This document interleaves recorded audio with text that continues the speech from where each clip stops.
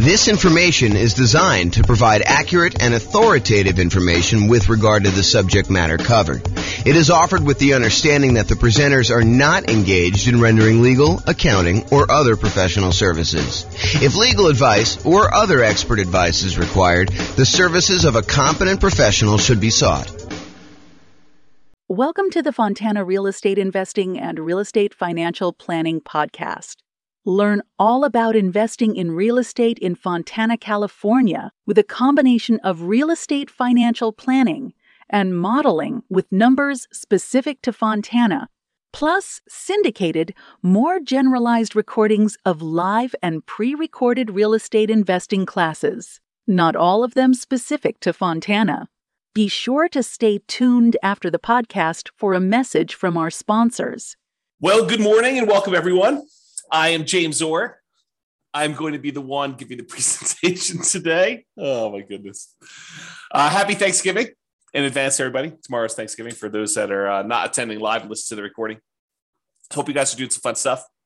If you guys have any questions throughout the webinar, go ahead and ask questions in the chat window. I'll try to read them out and go through that. This is a brand new presentation. We've never really done it before, so should be good, though. So it should be good. We're going to go over all the different ways that rules work and that you can use to model your portfolio and kind of test things out and see how things are going, especially in this kind of crazy changing real estate market. Things are moving around quite a bit. Let's just say it that way. So thanks for all who attended live. All right, so let's jump right into the content. So I'm going to give you a little bit of background first about like why we're even talking about rules and how things work. You'll kind of get some information here, but we're not going to cover everything. I just don't have time to kind of teach a full day class on this whole thing. So maybe I'll come back and teach some other parts, but honestly, it's not that hard.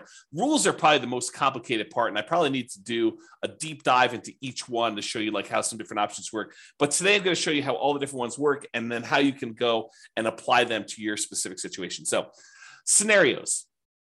A scenario is like a grouping mechanism for all the different specific parts of the plan. So first of all, you make a scenario. And then once you get all the stuff set up inside your scenario with all the different accounts and all the different properties and all the different rules, then you can make a copy of the entire scenario, change one or two things, and compare them to see how they perform against each other. For example, just a really basic example to give you an idea of like where we're headed with this. You might go create a scenario where you model out your entire investing strategy. You know, I own these particular properties right now. I've got this much money in all these different accounts, and I'm going to buy properties as I come up with down payments until I come up with 10 properties. And then you may say, okay, that's strategy number one, scenario number one. But I want to go ahead and add a variation on this, and I want to see what happens if I decide to pay off my properties faster. And so you might make a copy of that scenario and then add an additional rule to the second scenario that says pay off properties with extra cash flow. And then you can compare one where you have the basic model, your strategy that you're going to implement, and then the one where you pay off properties early. And you can see how much better or worse paying off properties early is for you in that specific situation, that specific strategy. So that's an example of where we're headed. So how you do this is you have a scenario, and then inside the scenario, you add all of your accounts. And accounts are nothing more than a place for you to store money. So you might want to have an account where you have all your stock market investments, or an account where you have all of your bonds, or an account where you have your retirement funds, an account where you have all your crypto, if you're still doing that stuff. All the different things that you have where you store money, and they have different rates of return and different characteristics. If you're like got pre-tax money versus post-tax money, you might want to separate those out. The trick is simplify down so that you only have the maximum number of accounts, the minimum number of accounts that you can before you have to do more. So as one example, if you normally in real life have a separate account for each property, for doing your modeling, you probably don't want to do that. And the reason why is then you got to manage getting money from one account to another account in order to be able to aggregate it to buy your next property. If you just say, look, this represents the sum of all of the property accounts that I have, then you could do it that way. So big picture, you've got the scenario. Now you've got all the different accounts that you've got set up for all the different things. In the beginning, as just like a tip, just make one account. If you've got more complicated things to model later, you can always go do that. But If you're just starting out, just do one account and kind of do it that way. And then accounts can also, as kind of like a more advanced side note, an account can also represent things like what a business is worth to you. If you think about it, an account really is just a place to store money. So if you say, this represents a business that I own, it's got about $1 million net worth, and you can go ahead and model the income from it somewhere else, you can sort of do it that way too. Okay, so scenarios, accounts, now you've got properties. So inside the scenario, you've got all the different accounts you have, which is all the different places to store money. And then you've got all your properties, all the single family homes, duplexes, triplexes, fourplexes, any commercial buildings, any apartments, any industrial buildings, basically any real property that has characteristics like appreciation rates and rents and taxes and insurance and all those other things. That is another thing. And we break down properties into two major groups. Any properties that you already own. So each one of those is an exact property that you own. And then we don't allow you to make copies. Well, I have to be careful of how I word this. You can make a copy of a already owned property as like a starting point to make another one, but you can't buy more than one of a property that you already own in the same scenario. So any already owned properties you have, just go ahead and add all those as already owned. And then we have this thing called dynamic properties. And really, they're just templates. They represent a property that you might buy more than one of over time. So you can go in there and say, look, I've got a typical 3-bedroom, 2-bath type property that I'm going to be buying more than one of. Right now, they're worth this amount of money. Right now, they collect this much in rent. Right now, their taxes are this and their insurance are this. And over time, the price is going to go up. And over time, the rents are going to go up. And over time, insurance and taxes are going to adjust on this thing. But I might buy one of them this year, one of them 2 years from now, one of them 4 years from now. And so we call those dynamic properties, or you might hear me refer to them as template properties, where you use rules, which we're going to get to in a second, in order to buy more than one of those. So, and any of the properties, whether they're already owned or dynamic, can be single family homes, duplexes, triplexes, fourplexes, apartments, commercials, industrial, any type of building that you have, any type of real property that you have that you want to do that. So again, big picture scenarios, inside scenarios as accounts and properties. And then what we're going to talk about mostly today is how do you manipulate an account or how do you manipulate a property? That's what you use rules for. So rules go ahead and they say, add money to an account, or increase the rent I'm getting on a property, or buy 3 of these properties, or buy a property every year, or start paying off properties with any extra cash I have in this account. Rules are things that manipulate accounts and properties in the scenario that you can do. So as we go through this, we're going to go through all the different rules types. And what you should be doing, in my opinion, is think about your specific situation and how you might apply these rules to you and the setup that you're going to do in the Real Estate Financial Planner software. And if you don't have an account, you can go ahead and make an account. They're free. Go to realestatefinancialplanner.com, go ahead and make a free account. And you could be playing around with this as you listen in the background, although might be better to pay attention, and then you can go back and play with it on your own. But, do whatever you want to do. So realestatefinancialplanner.com, you can go and make your account. But I would suggest you think about your situation and why we might have a rule in the first place for doing this.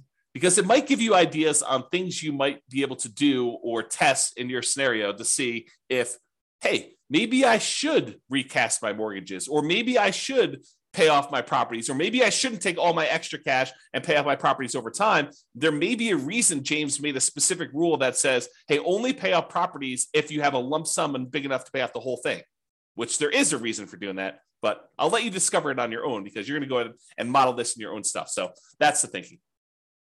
So if you're going to go create a scenario, kind of a strategy that you're going to model for yourself, the order that you should do them in is you should make a scenario.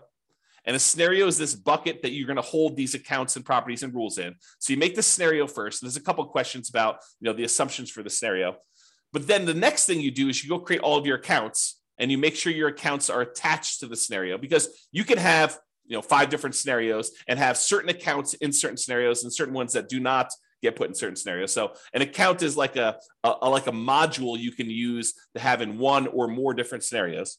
Then once you're done making all your accounts, then I recommend you go make your properties, and your properties are going to reference, where do you want to use as the source for your down payments for your properties, which account, and which account do you want to deposit your rents and get your expenses out of from there. So really, in order to do it in order. You should make scenarios, then you should make your accounts, and then you should make your properties, because the properties are going to use the accounts and you're going to want to put those in the scenarios to do that. So it's helpful to do it in this order. Of course, you can add an account later. You can add a property later. It's not required, but it's helpful if you go ahead and do those in order. And then finally, once you're done making the accounts of the properties, you usually make the rules to manipulate what's happening with the accounts and what's happening with the properties. And today, this morning, we're going to be focused in on step number 4, rules.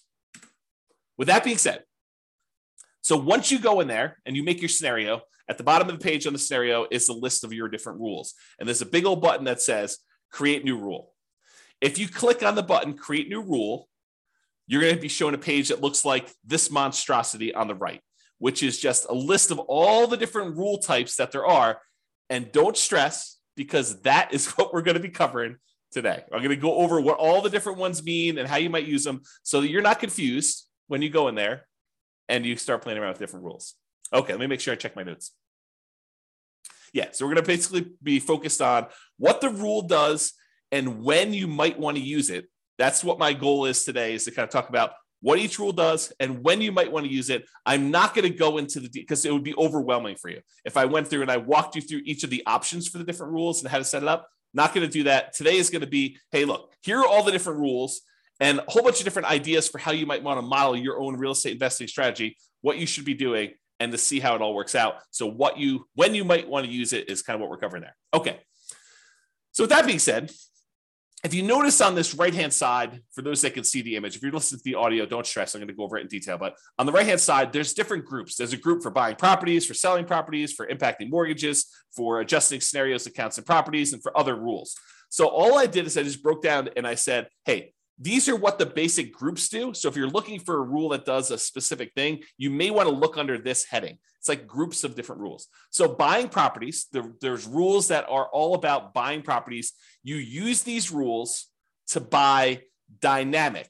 In other words, the template properties. You do not use these rules to buy anything that's already owned. You either need to have the property in your scenario as already owned, or you do not.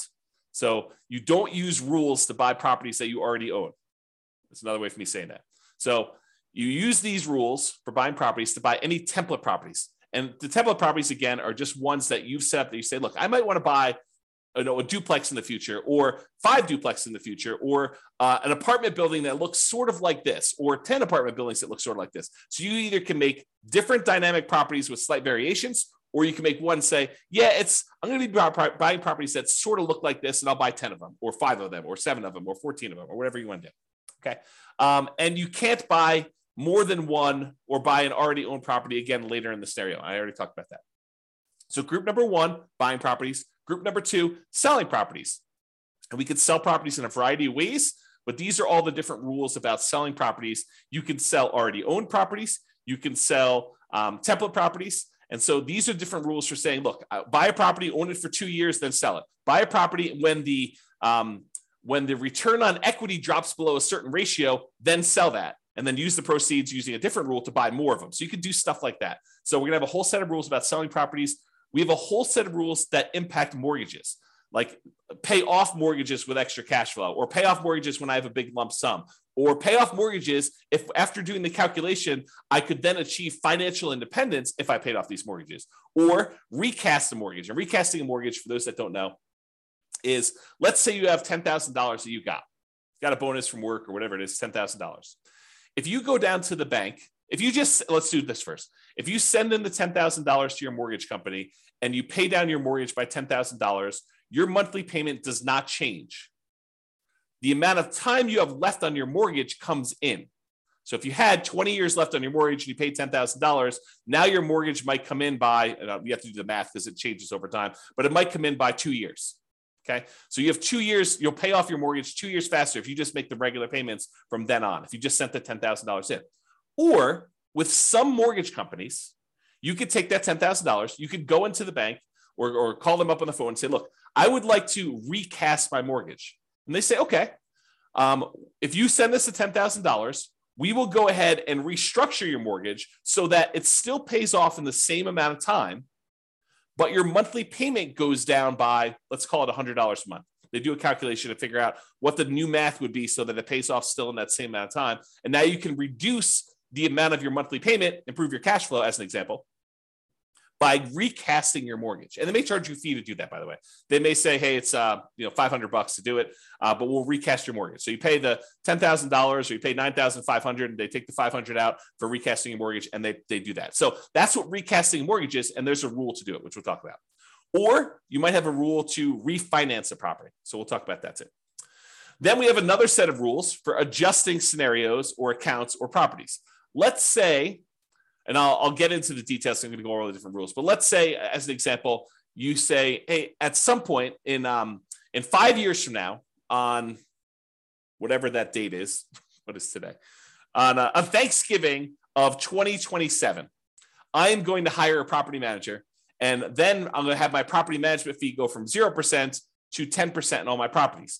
Well, you can use a rule that starts 5 years in the future that's go ahead and sets the property management in all your properties to be 10%. That's what you can do by adjusting different values on all these different things. That's just one example. And then I have kind of like a catch-all miscellaneous bucket, doing other things like moving money between your accounts, creating income from a job, rebalancing a set of accounts, like you want to do 50% in stocks and 25% in bonds and 25% in cash. We have a rule that will automatically rebalance your account balances by moving money between the two. Or ones that might do like simulate market corrections. Like, what happens if property values are not always going up by 2, 3, 4, 5, 6, 7%? What if we see a period of time where property values decline? And maybe that doesn't happen this year. Maybe it happens next year for 2 years. And maybe it happens 10 years in the future for 5 years. So we could use rules to kind of do things like that for market corrections. Or maybe you want to say, I don't know when this market correction is going to happen, so let's have it be random. And I don't know how big it's going to be. It could be 2% down. It could be 15% down. It could be 50% down. We don't know. And so you can go ahead and set these rules up and say it's going to happen at some random point in the future. And you could set the frequency and all sorts of stuff. And we don't know how big it's going to be. Maybe it's going to be, somewhere between 0 and 20 or 0 and 50, whatever you want to set up for your kind of rules to model all that stuff. And then you can see how your particular portfolio, the strategy that you're planning on doing, is impacted by all of these changes. And the idea is you make scenario A, which is your baseline kind of like model. This is what I think I want to do. And then let me test out, should I pay off my properties and how much better or worse is that? And then you can compare the two scenarios on the same chart and look at a whole bunch of things like, how does this impact cash flow? How does this impact all the different things that we measure as risky, like your debt to income ratio or your resiliency or the months of reserves you have, or how much faster does A versus B get me to financial independence? And you can look at all those different things to do that. Okay.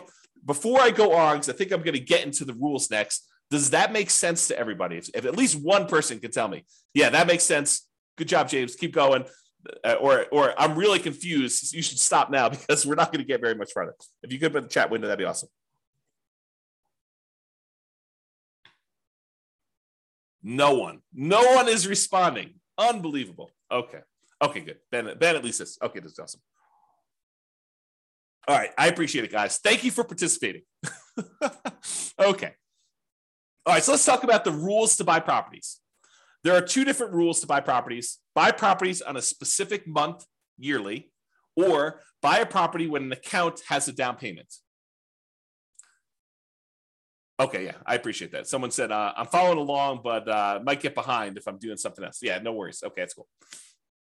Okay, so rules to buy properties. So there's two different rules that we have to buy properties. And you might think, man, you should have a lot more complicated rules than this. Honestly, this really is sort of all we need. You buy a property on a specific monthly year. And as an aside, if you're listening to this and you're like, James, how do I do X, Y, Z? And you can't figure it out, just drop me an email. Drop me an email. Let's go to the support page, drop me an email and say, look, how do I do this? And I'll tell you either you can't do it, or here's how you do it, or I should make a rule for that because it just didn't occur to me to do that. But a couple of rules have come about because someone said to me, hey, James, how do you do this? I'm like, you really should be able to do that. We've never done that modeling before, but it makes a lot of sense that you should do it that way. Let me go and make the rule for you. And then it took a little while, a couple of days, something like that. We made the rule, but I made the rule. No promises it's going to happen in a couple of days for you. All right, so buy properties on a specific monthly yearly. You use this rule to buy property every March, as an example, every year. And you could say, during this 5-year period, you can have rules run for certain periods of time. During this 5-year period, every March, go ahead and buy a new property. Okay. Or the most common way we buy properties is buy this property when my account has a down payment and all the stuff that we need, like reserves and, a certain threshold in the account, plus 6 months of reserves for my personal expenses, plus 4 months of reserves for all the properties I already own, plus 6 months of reserves for this particular property. Then go ahead and buy another property and do another dynamic property and do it that way. And that's the most common one that we use to do that. Okay. So here's what it looks like on the page. So I'm just going to go through like what the rule is when it does. So buy a property in a specific month. You use this rule to buy a property every year on a specific month. And you can do every month of every year. So if you wanted to say, hey, I want to buy a property and I want to do it every month of every year, you could do it that way, or every January or every February, every March, so on and so forth. You could do each one. And you can just do it that way. So imagine so when would you want to use this rule? Imagine you have $1 million invested in an account. Let's say it's a stock market account. You're thinking you just discovered real estate investing. You're like, hey, I want to see what happens if I take the stock market account that's earning 6, 7, 8, 9, 10, 11, 15%, whatever it is for you in your stock market account that you're modeling. And you want to take that money and every year you want to buy a new rental property with that just to see how this goes. So you could use this rule to do that, to slowly drip out a down payment worth of investment into real estate over time doing this. And if you say to yourself, hey, look, I really want to buy one every 6 months, you could say, okay, buy one every March with this rule. And then you could say, set up a second rule that says buy one every September. And now you have 2 rules doing one a year in order to get that kind of 2 a year. Okay. So that's how you do it. All right. So buy a property when account has down payment. This one allows you to buy a property as soon as you have enough for the down payment, plus any closing costs, plus any reserves. And as you can see by the image on the right, there's a lot of options for you to define what this means. So you might want to define, hey, I need to have at least $10,000 in this bank account, adjust for inflation or not adjust for inflation, plus 6 months of reserves for this property, plus 3 months of reserves for all the other properties that I own, each other property that I own, plus 5 months of personal expenses, and then only buy 3 properties with this rule. Stop this rule after I own 3 properties. So there's different things you can do to manipulate this. And there's also stuff you could say, do I want to take into account my debt to income, like make sure that my debt to income is below a certain number? Or you could say, I'm buying creatively. I'm going to go buy properties subject to, or I'm going to go buy properties on lease option. So the debt to income doesn't matter because I'm actually buying an LLC anyway. And so ignore the debt to income ratio on that, or whatever you want to do. Or maybe you say, I have a real estate agent's license, so I'm going to get paid a 3% commission when I buy these, or go ahead and take a 3% discount. And so you could do all these different variations on this stuff with this rule. Or maybe you say, look, I want to buy properties, but if I can do cash out refinances on the other properties I own, if they're below 75% debt to income, or 75% loan to value, then I can go ahead and say, do cash out refinances to do it. So it's very flexible in all the different ways you can use it, but realize that's what you do. So when might you want to use this?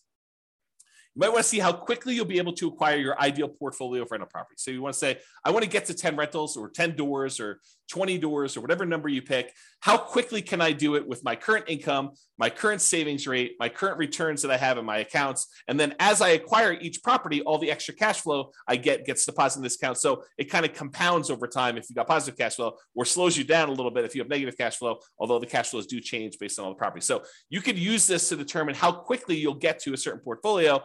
And then you could test things like, what if I save 10% more? Or what if I save 10% less? Or what if I got a lump sum for a bonus or a divorce or, inheritance or whatever you want to do later on? How would this impact all that stuff? So that's one example.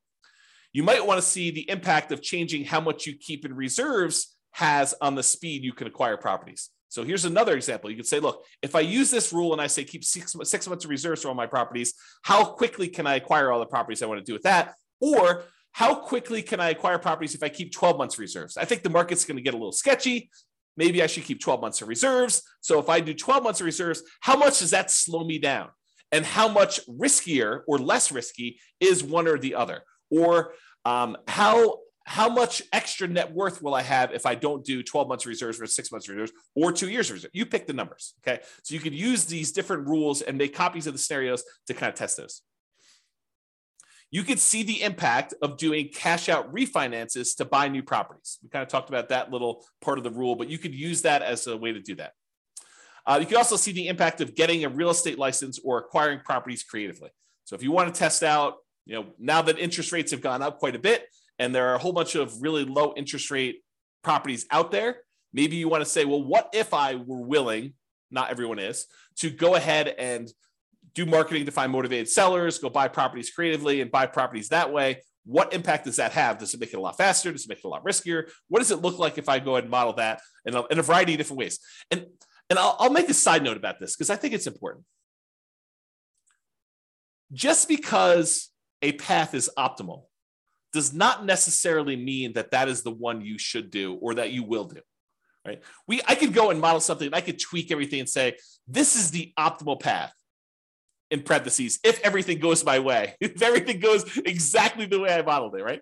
But really, I think part of what you are doing with the software, part of what I do with the software, is I say, okay, here's kind of my plan. How does this plan perform in a variety of market conditions? What if things don't go my way? What if things get ugly? How do I perform with this? Is this going to really derail my life? Is this going to make that really bad? And if things go really, really well, yeah, that looks awesome. But if things go not quite as planned, if I get delayed, if I lose a job, if I, what all those different things that you could do, then you can go ahead and model all that stuff to do that. So I don't know. That was my side note. I just felt compelled to tell you that. So those are some of the different ways you might use this rule to do some modeling. And if anyone has questions, feel free to ask your questions in the chat. I'll try to get to it. Now, here are all the different rules for selling properties. And since I'm going to go through all of them in detail, I'm not going to cover them here, but let's go through them one by one. All right. So here's a rule that says sell properties and pay off mortgages to retire. Here's how this rule works. If by selling some properties, let's say you have 10 properties and you want to sell off 4 of them, okay? If by selling off 4 properties and paying all the associated closing costs, all the transaction costs for sale, the depreciation recapture, your capital gains tax, your real estate commissions. If you pay all those costs, the net you'd have after paying off all these properties, you could pay off the remaining properties. So you had 10, you paid off, you sold 4 of them. Now the money you got after all your expenses can pay off the 6 remaining ones. If that would give you enough cash flow and any money you have invested in the stock market with your safe withdrawal rate, because it takes that into account too, that between the cash flow from the 6 paid off properties and any money you have from the stuff you have invested in your accounts with the safe withdrawal rate, you would be financially independent. Then go ahead and execute this rule. This is sort of the rule if you buy more properties than you need and you let them all grow appreciation wise and paying down the loans, you get a little bit of cash flow over time. And then eventually you get to the point where, hey, if I sold 3 of these, then I could pay off 7. Or if I sold 7 of these, I could pay off the 3. And by paying off the 3, then that actually would get me over the bar of being financially independent, where all the investment income I have would meet my minimum target monthly income in retirement. Then go ahead and do that. Instead of having to guess and check when that happens, we have a rule that says, hey, if you want to go ahead and acquire a certain number of properties, and then by paying off some of them, you could pay off the rest. By selling some of them, you could pay off the rest of them and you'll be financially independent. That's this rule. So you could use this rule to say, hey, I'm acquiring properties. Maybe I get to the point where I don't need 12, right? And so when do you get to the point where you could sell a part of the 12 and pay off the other ones in order to be financially independent with the other money in your account? Pretty cool rule, right? Like an interesting way to do that modeling. At least I think it's a pretty cool rule. I like this rule a lot. Okay, so that was one rule. Here's a totally different one. Sell rental properties after owning them for a specific period of time. So this one allows you to sell all rental properties. It does not do owner occupants. So it's only rental properties after you've owned them for a specific period of time. So let's say you acquired properties and you're doing lease options as an example. So you're buying properties and you think that you're going to be holding these properties for 3 years and then the tenant buyer is going to cash you out. You can go ahead and set this rule up and say, okay, I'm acquiring properties as quickly as I can. As soon as I have a down payment here, buy another one and then find a tenant buyer, a lease option tenant buyer to come in and lease it from me. And I think I'm going to sell these properties after holding them for 3 years. Some of them may be 2, some may be 4, but on average, it's going to be about 3 years. What would that look like?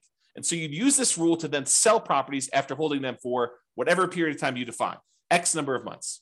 Okay. So that would be an example of doing that. So, and by the way, this one is for rental properties. It's not for owner occupant property. So if you're thinking to yourself, hey, look, I might want to use this rule to live in a property for 2 years to get the tax advantages of like 2 out of the last 5-year tax advantages where you don't have to pay capital gains up to certain limitations on that. This is not that rule. but I might have another rule coming for you if you're looking to do that strategy. That's where we're headed. Oh, wait, what's this? Sell owner-occupant properties after owning them for a specific period of time. Well, maybe this is that rule that I was just talking about. This allows you to sell an owner-occupant property, a property that you're living in, after owning them for a specific period of time. So you could say, hey, I'm going to do this model where I'm buying properties at a discount, but I'm moving into them. I'm going to live there for at least 2 years. Why 2 years? Because there are some tax advantages for you living in an owner-occupant property for 2 out of the last 5 years.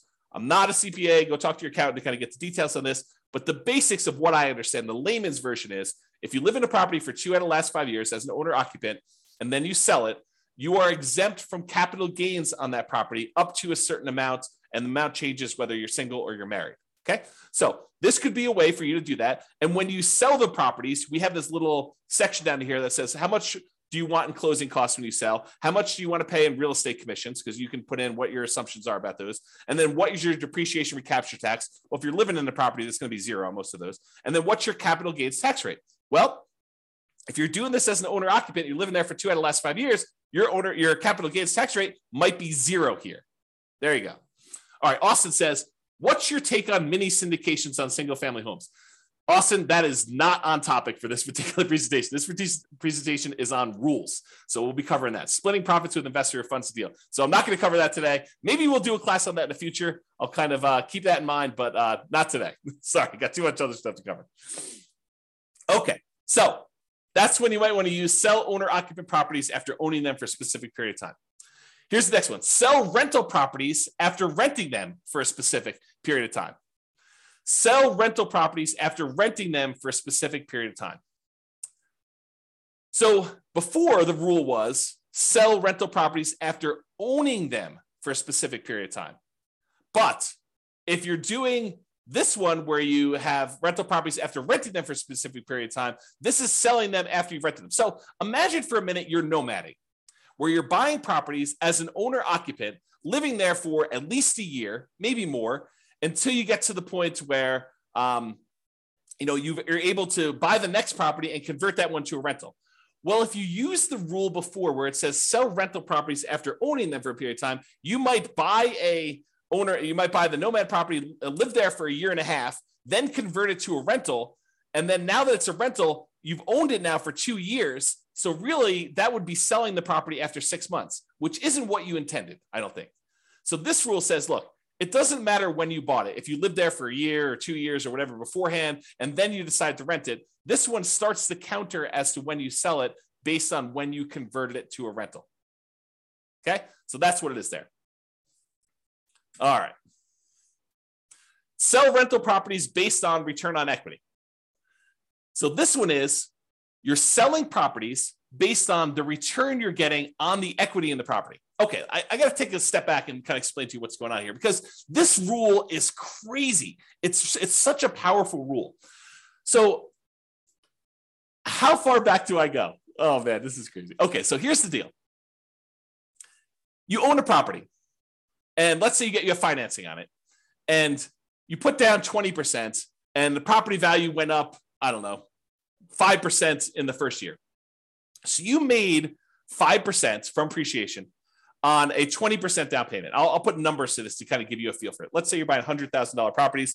You put down $20,000 and the property went up in value $5,000. So you made $5,000 on a $20,000 investment, which is 25% return. But what happens is over time, the amount of money you make on the property going up in value tends to increase. So the next year, maybe it's $5,100. It varies, but let's just say it's a little bit more than you made the year before. However, the amount you have in the deal now is no longer $20,000. It's $20,000 plus the $5,000 that you made from appreciation, plus a certain amount you have from paying down the loan. So the amount of equity you have in the property has grown more than the amount that the property is going up in value. So over time, the return you're getting, even though the return might be increasing, the return you're getting on the equity is actually going down. The amount you make on the property compared to how much you have invested in the deal is actually going down over time. So the return on equity on a property from appreciation, from debt pay down, from cash flow and from the tax benefits of depreciation. Like all four areas of return, they tend to go down in aggregate. Some of them go up a little bit over time. Some of them actually go down. Some of them stay the same. But in aggregate, the overall return, the combination of all four of them, tends to go down over time. So that the longer you own a property, the lower your overall return on equity is. So when you buy a property and you're highly leveraged up front, that's the best part of your return typically. That's the part where you're making the most money compared to how much you have invested in the deal. But as the amount you have invested in the deal increases because your equity is growing, you're paying down the loan, the property's going up in value, the equity is expanding, and the amount you're making might be going up, but not quite as fast as the equity is increasing. So that over time, your equity drops down. So you might say to me, look, James, as I own these properties, my return on equity is dropping and dropping and dropping. What if I said, look, once it gets below a certain threshold, I want to sell that property and I want to re-leverage back up. I want to go ahead and sell it, and then I'll go buy two more or one more and wait until I have enough to buy the next one. That's what this rule allows you to do. It allows you to be maximally leveraged, not maximally because you don't want to be selling a property every year just to kind of re-maximize your leverage, but within a reasonable range. So you can say, hey, look, once my overall return on equity, because I'm calculating return on equity on every single property every month. So once your return on equity for a property drops below a certain threshold that you set, I don't know, 10%, 12%, 15%, whatever number you pick, right? But once your return on equity drops below a certain threshold, then go ahead and sell that property, dump all the cash into a specific account, and then you can have a separate rule which buys properties whenever that account has down payments. So what will happen is you have these properties and they're growing and growing and growing. Once the return on equity drops below a certain threshold, it sells that property. Then you have another rule that takes any time. You have money in this account for enough for down payments and closing costs and reserves. Then I go ahead and I buy another property and I replace that one. Or maybe it's two properties because you have enough there to do it. So that's the way you use these rules in order to maximize your return on equity in a particular scenario. Does that make sense? Let me know if it does or doesn't. That'd be awesome. Okay. This rule is selling rental properties once your account balance drops below a certain threshold. Yeah, so James says makes sense. James is the only one participating today. Thank you for that. I appreciate that.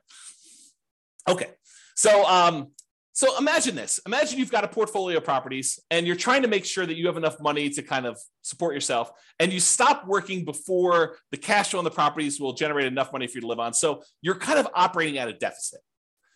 You have $500,000 in your bank account, plus you've got a bunch of rentals, but eventually you draw through the $500,000 because you're a little bit short. So you could set a rule that says this: once my $500,000 drops to the point where I only have $10,000 or $50,000 or $100,000, whatever your comfort level is, once I get to the point where my account balance drops to $50,000, as an example, then go ahead and sell one rental property to boost that account balance back up. And then I'll keep draining on that account until I get to the point where it drops down again, and then sell another property if you want to. You can kind of use that to do that. So imagine a situation where you stopped working earlier than you should have before you completely are financially independent. And now you have a whole bunch of rental properties with a whole bunch of equity, but you don't want to go sell those properties with equity right now. You want to go ahead and hold on to them as long as you can until the point where you need to sell them in order to put money in your account to be able to support your lifestyle. Then you could use this to model that situation. Or you could say, look, as soon as I get to the certain point where this account balance drops to a certain level, go ahead and sell a property because I want to be able to use that money to buy new properties. You could use that too. So this is similar to a rule that we're going to have later, where instead of selling the properties, you do a cash out refinance in order to bring your account balance back up. So they're sort of like a pair of rules. This one is the sell the rental. You sell it, you pay all your expenses on it, your closing costs, real estate commissions, depreciation, recapture tax, your capital gains tax. You can go calculate all those, and then the net gets deposited to your account.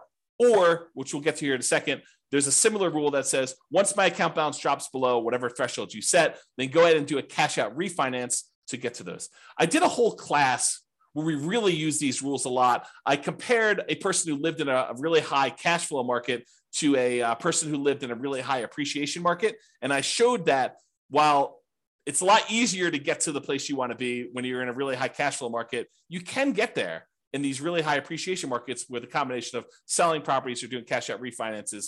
But there's some complications with the cash out refinance, which I talk about that in that 2-hour class. But I think the name of that class was cash flow versus appreciation. I think that's what the name of the class was. And I set it up as two different people competing, and go watch that if you haven't seen it before. It's pretty good if you're interested in this particular modeling. Okay. All right.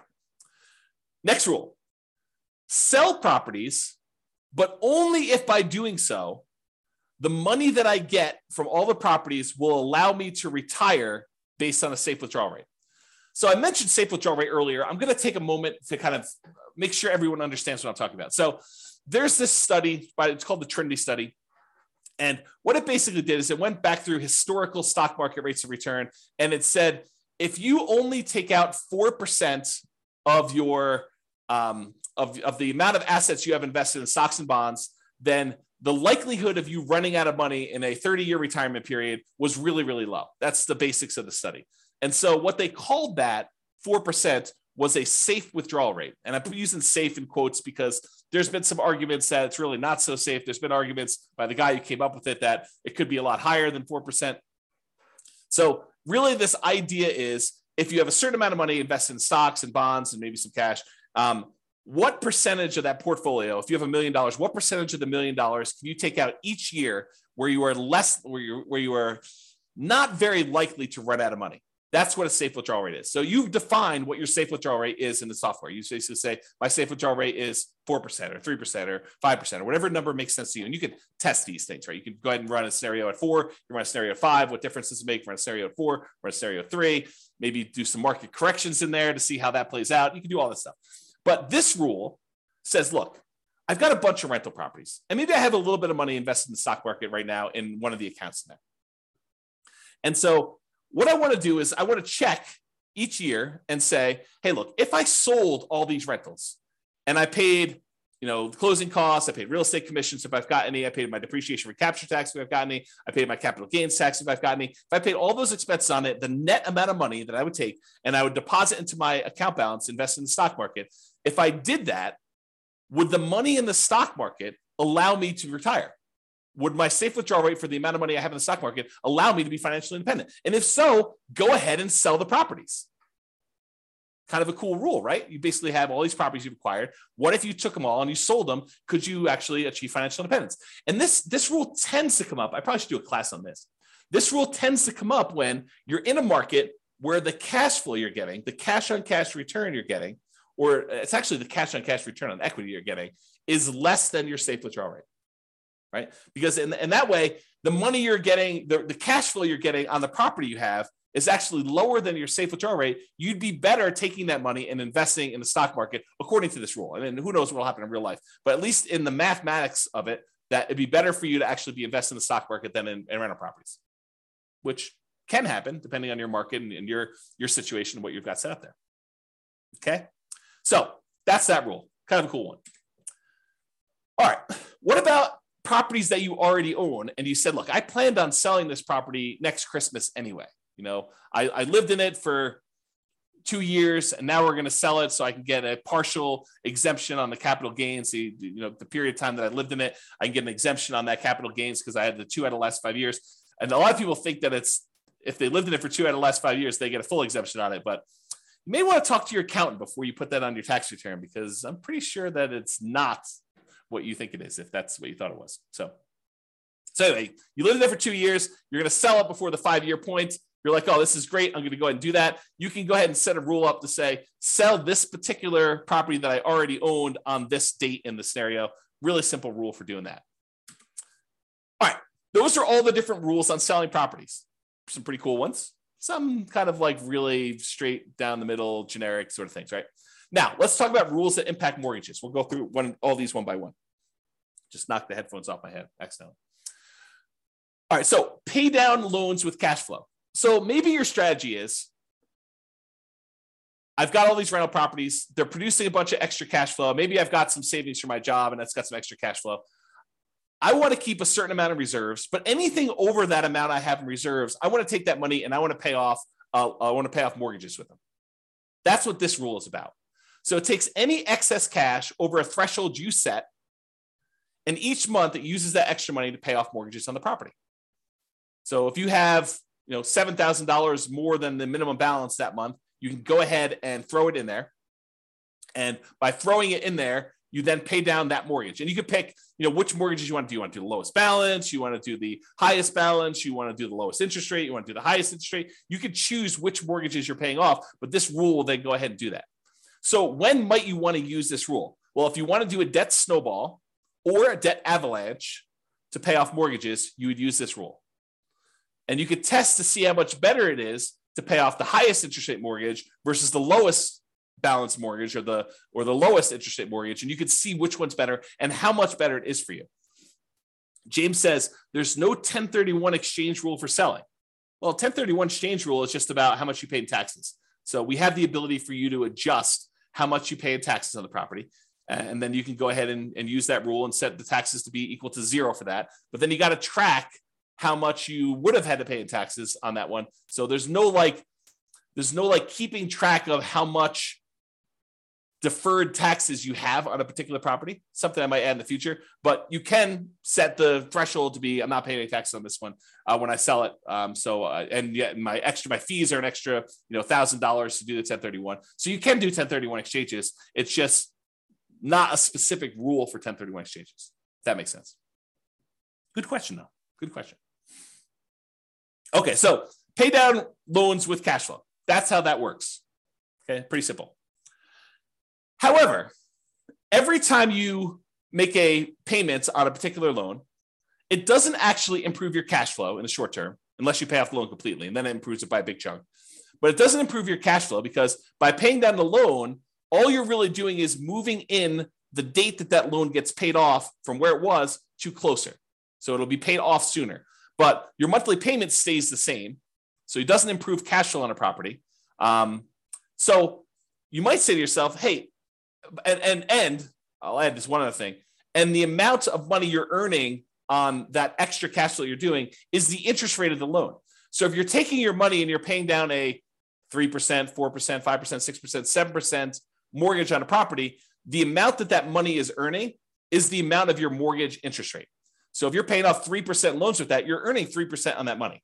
You're paying off 7% loan, you're paying 7% on that money. Okay. So the idea is the more you're paying off on those properties until you pay it completely off, it doesn't really benefit you in the short term. It benefits you when you pay off the loan, which could then compound and help you in the future on other properties you're doing, but it doesn't benefit you in the short term by improving your cash flow. And so you might say to yourself, well, why would I go take this extra money that doesn't help me in the short term? Why don't I let that grow in something else I'm invested in, like either more rental properties or stock market or I don't know, whatever you want to do, crypto, bonds, whatever you want to do there, hard money lending. You could go ahead and take that money and invest it in something else and get a higher return. That way, once you get enough money in this other account where you could completely pay off the mortgage, not just make a little dent in it, pay off $500 on it, but say, look, I got $100,000. I'm going to pay off this mortgage in full. And by doing that, you then get all the cash flow from having that mortgage payment go away. That's what this rule does. So this rule says, look, only pay off a mortgage when I can pay it off in full from a specific account. So it tests to see if the amount you have in your account plus whatever threshold you have there. So look, always keep $15,000 in this account, but if I've got enough to pay off a mortgage and remain $15,000 in this account, then go ahead and pay off the mortgage. So that's what this rule allows you to do. And then which mortgage you want to do, the lowest balance, the highest balance, the lowest interest rate, the highest interest rate, whatever one you want to do, and it'll kind of do which properties you want to do it that way. But this allows you to go ahead and say, keep this money invested in whatever, the stock market, bonds, until I have enough to pay off the mortgage, and then do that. Kind of a cool rule. All right. Remember earlier we talked about recasting mortgages? It's a thing where you walk into the bank with $10,000 and you pay them a fee in order to lower your monthly payment, not change when the loan gets paid off, but you give them $10,000 to say, look, I'd like to lower my monthly payment by a little bit. And they're like, okay, yeah, we'll do the calculation and we'll do that for you. It'll take this thing. Well, this is a rule for recasting mortgages. So you could take a lump sum of money, go into the lender and ask them to recast the mortgage. And so this rule allows you to go ahead and recast them. Okay, that's what that rule does. All right, remember before I told you about selling properties based on the account balance? If my account balance gets so low, then go ahead and sell a property to replenish that account balance so I have money to live on or money to invest somewhere else. This is the kind of sister rule for that, cash out refi based on account balance. So when your account balance gets to a certain point where it's really, really low, then go ahead and do a cash out refinance on a property, pull all that money out, deposit it into the account, and you'll be able to then have all the money in that particular account to use to do whatever you want with. Okay. So I think I have here, when would you want to use it? If you're modeling a situation where you're stopped working before your cash flow is enough to support your lifestyle, you might need to cash out refi properties from time to time to provide living expenses to kind of make up for that difference. Or use the equity properties to occasionally fund the purchase of new properties by refinancing. So you could say, look, once I get to this low account balance, go ahead and do a refi on a property to get the account balance up to where I can do a new purchase. Kind of an interesting rule. All right. So this leads me to explain this interesting concept. And so I need to explain it to you, but I'm going to take a drink first. All right. So imagine you said to yourself, look, I really want to earn, I don't know, $10,000 a month. And if I was earning $10,000 a month, I would consider myself financially independent. Because $10,000 a month would be able to cover all my personal expenses, including the mortgage I have on my owner-occupant property, and anything else I need, right? So $10,000 a month, that's my number. That's my target income to be financially independent, target income in retirement. But what if you didn't have a mortgage on your owner-occupant property? Would you need that $10,000 anymore? And you say to yourself, no, I wouldn't. So I can either have $10,000 if I have a mortgage on my owner-occupant property, or I only need $8,000 if I don't have a mortgage on my personal property anymore. And so the software allows you to select whether or not to move your financial independence number down when you pay off your owner-occupant mortgage or not. And so if you have that triggered, which is in the scenario section, this rule becomes super interesting, because what this rule says is, look, if I'm close to my $10,000 a month number, my target monthly income number in retirement, but I have enough cash in my account balance or stocks or whatever it is in my account balance that I could pay off my owner-occupant mortgage, and if I did that, I would be financially independent, then go ahead and do it. So this is a situation where the passive income you have coming in from your stocks and all the cash flow and all the rental properties is really close to your number. It's at 80% or 85%. But you have enough extra cash lying around somewhere where you could pay off your owner-occupant mortgage because the balance is low enough that would actually lower the amount you need, and it would trigger you being financially independent. Then go ahead and pay off the owner-occupant mortgage. That's what this rule does. Pay off owner-occupant mortgage if FI, financially independent. All right. These are going to be really quick. These are the rules that allow you to adjust values on your scenario or on different accounts you have or on different properties you have. Okay. So set value on scenarios. What this rule does, it allows you to change any values you defined for the scenario at different points in the scenario. So originally you thought your safe withdrawal rate was going to be 4%, but 10 years later you say, hey, look, now I want my safe withdrawal rate to be 3%. You'd use this rule to run 10 years later and change your safe withdrawal rate number from 4% to 3%, as an example. Or you defined your refinance mortgage interest rate in your scenario as 5%, which is low now, but at the time seemed reasonable. And now you're like, look, in the future, I want this to be 7%. You can use that to change that too. You can use this set value on scenarios to do it at some point in the future. Or you want to say, look, my minimum target monthly income retirement threshold is now $4,000, but I want it to be $5,000 in 5 years from now. You can do stuff like that. Or your safe withdrawal rate number, as I use as an example. This is that rule that allows you to do that. The set value on accounts does the same idea on accounts, though. So let's say you were earning 1% on savings at the start of the scenario, but you think that's abnormally low. And by 3 years in the future, that should really be at least 2% or 3%. You could use this rule to say, set the value on the account, set the return I'm getting on that account to go from 1% to 3 years later and on to be 3%.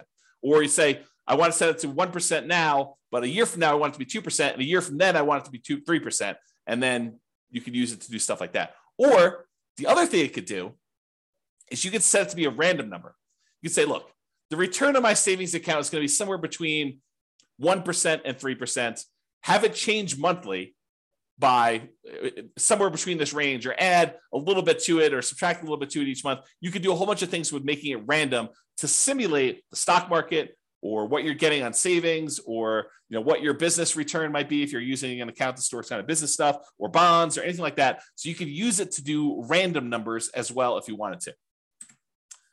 Same idea, but setting values on properties. You could say, look, my property appreciation rate is now at 1% because I don't think property values are going up in the next couple of years. But 3 years from now, I think the market's going to be normal, and we're going to set it to be equal to 3% from there. So you can have a period of time where properties are appreciating at a slower rate or at a faster rate, and then you could change it to be something else later. You could do the same thing with your rent appreciation rate. You could also do things where you hire or fire a property manager and set it from 0 to 10 or 0 to 8 or 0 to whatever. You could also do maintenance on a property. You say, look, it's just a brand new property I bought, so maintenance is going to be low for the first couple of years, and then maintenance will increase. You can go ahead and do that too. So this rule allows you to set values on properties over time and change those. And then if you go ahead and you change these things, but you're like, look, then I want it to return to whatever was normal at the very, very beginning, we have a rule that says reset the original value on an account. So if I was doing 1% and then I was screwing around with it for a whole bunch of years, and then after 10 years, I wanted to go back to whatever was set at the very beginning, we have a reset original value on accounts rule and a reset original value on properties rule for you to go ahead and mess with those. All right. I think this is the last section. Maybe not. We'll see. So any questions? We'll use this as a pausing point. Any questions? Is this good? You need me to slow down, speed up? Is this helpful? Anything? Nothing? So good so far. Okay, awesome. Again, James is the only one participating. I appreciate that, James. Everyone else is sort of just, I don't know, voyeurism or whatever they call it when you kind of like just watch things. Okay, cool. All right. So here are a whole bunch of rules that do other things. So add to or subtract from the account balance. Let's say you're like, hey, look, I got this account. I know I'm going to get a bonus that's going to come in, a one-time deal or an inheritance that's going to come in at 16 months in the future. I want to be able to have a way for you to add a lump sum to your account or pull a lump sum out and say, look, I know that I'm going to have this big payoff for a lawsuit or something like that. I'm going to need to pay out a certain amount of money. Then I can go ahead and subtract this amount of money from my account at that point in the future. Or you're going to have a series of expenses like college tuition for kids. You could use a rule like this to model, I'm going to have this come out on this date. I'm going to have 2 kids going to college at this point, so I need to have this much money. And you could use them to kind of like move money in and out for these irregular expenses to do that. Or you pay a certain amount on installment sale of a business or from a lottery winnings or whatever. You can use that to do all that stuff. All right, transfer money between accounts. So you have money in the retirement accounts, or you have money in a regular account that you want to move to a retirement account. You can move money around between accounts using this rule. Or you have money in your rental property account and you want to use that to invest in your tax-deferred retirement account. You can move money from those things. Or you want to pull money out of one account when a certain account drops below a certain threshold. So you say to yourself, look, I have this reserves savings account that I'm never going to use unless my account drops really low in this other account. So go ahead and move them when something happens to do that. So you can set up those rules to do those things. All right, here's that market correction rule I was telling you about. So this allows you to model what could happen if your market corrects. If your account balance or your properties all are affected by these things, you could do that. So this allows you to change the amount that is in accounts that you select. So it doesn't have to be all of them. Like a savings account may not be affected, but a stock market account might be affected by a market correction. And which properties you want to have impacted by this thing, and then by how much. And you can have some of these be random. So you can have how frequently it happens be random, or you can have the amount that it declines be random. And if you need to do one random and one static, you can have 2 of these rules running and only impacting one or different things to do that. So that's all about different market corrections. And if you're really trying to see how resilient your portfolio is to different market corrections, this is what you want to be playing with. You want to be able to see, okay, I'm going to do this strategy. And the strategy sounds awesome, right? I'm going to be buying properties and maximizing my loan to value and minimizing the amount of money I have in a deal and keeping really, really low reserves to kind of make it go really, really well. Well, let's see how that performs with market corrections. Or I'm going to buy properties free and clear, not going to have any mortgages on them at all. It's going to be slow and steady wins the race. And let's see how that is impacted by market corrections. And then you can compare those 2 strategies. You can see, oh, this one gets me there faster, but it fails sometimes. I run out of money. I have to file bankruptcy or, foreclosure. So, that sort of thing can happen if I, have market corrections. But this one, tends not to happen as much, or tends not to happen at all. And so you could say, maybe I don't do that one strategy, or maybe I kind of hold it back a little bit and see how it goes. But it's up to you. It's really your strategy, and you're testing it, and you're seeing how it performs. Okay. All right, here's the one you're probably going to use in almost every scenario that you set up: your paycheck and your personal expenses. And a lot of times we'll set up a separate rule for each person's paycheck, like one spouse and the other spouse, and then a shared personal expense one that you're going to do. And we usually set them up as 3 rules. You could do them all as one if you really wanted to, but I tend to separate them out just to make it a little easier. So what this rule does, allows you to model receiving a paycheck or other regular income. It doesn't have to be a paycheck, but it could be, I'm getting regular payments of a certain amount. If you're doing, you don't need to do this for rental properties because the rental property stuff does its own thing. And any personal living expenses. So you might want to use this to model each one of your paychecks, and then which ones of those go away when you're financially independent, you stop working. You could set this rule up that says, hey, look, I get this paycheck, it's this amount, but as soon as I am financially independent, stop giving me this paycheck. And it'll automatically turn it off for you so that you no longer get it. Okay. And then you could use it later if you wanted to model Social Security if you don't want it to count towards your income to qualify for being financially independent. So we have another rule specifically for Social Security, which does count towards your financial independence number. But if you're like, look, I don't believe Social Security is going to be there, it's nice if it is. Let's go ahead and model that Social Security, but don't count it toward my financial independence number at all. You'd probably want to use that sort of like a fake paycheck from Social Security. Okay. So you could use that to model that too. And so to do Social Security, you just have this rule start at whatever date you'd qualify for Social Security and have it run through the end of the scenario doing that. Okay. Passive income. This is the one where you could do Social Security with, but it does other things as well. So passive income models things like Social Security, pensions from jobs, and annuities. So if you went and you bought an annuity and you're getting whatever it is, $2,000 a month from the annuity that you purchased, you could use that to model this. And you could go ahead and it's very similar to your paycheck one, except this does count in your calculation for being financially independent or not. Okay. So you model Social Security and pensions and annuity income from that. Lumpy income.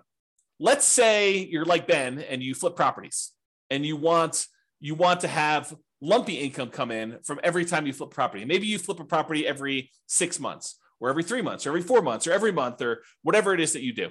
So you could use this to be what I call lumpy income, irregular income that comes in kind of big chunks. So if you have a fix and flip business or you get regular bonuses from your job, or you want to simplify modeling lease options where you don't want to put the properties in there and hold them and stuff, you say, look, I'm doing this lease option business.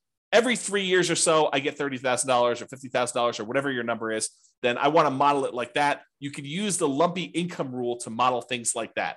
So you could say, I get $50,000 every time I do a flip, or $20,000 every time I do a flip, or depending on your market and your profit margins and stuff like that. But you could use it to do stuff like irregular income to say every X number of months, I get this lump sum of money coming in.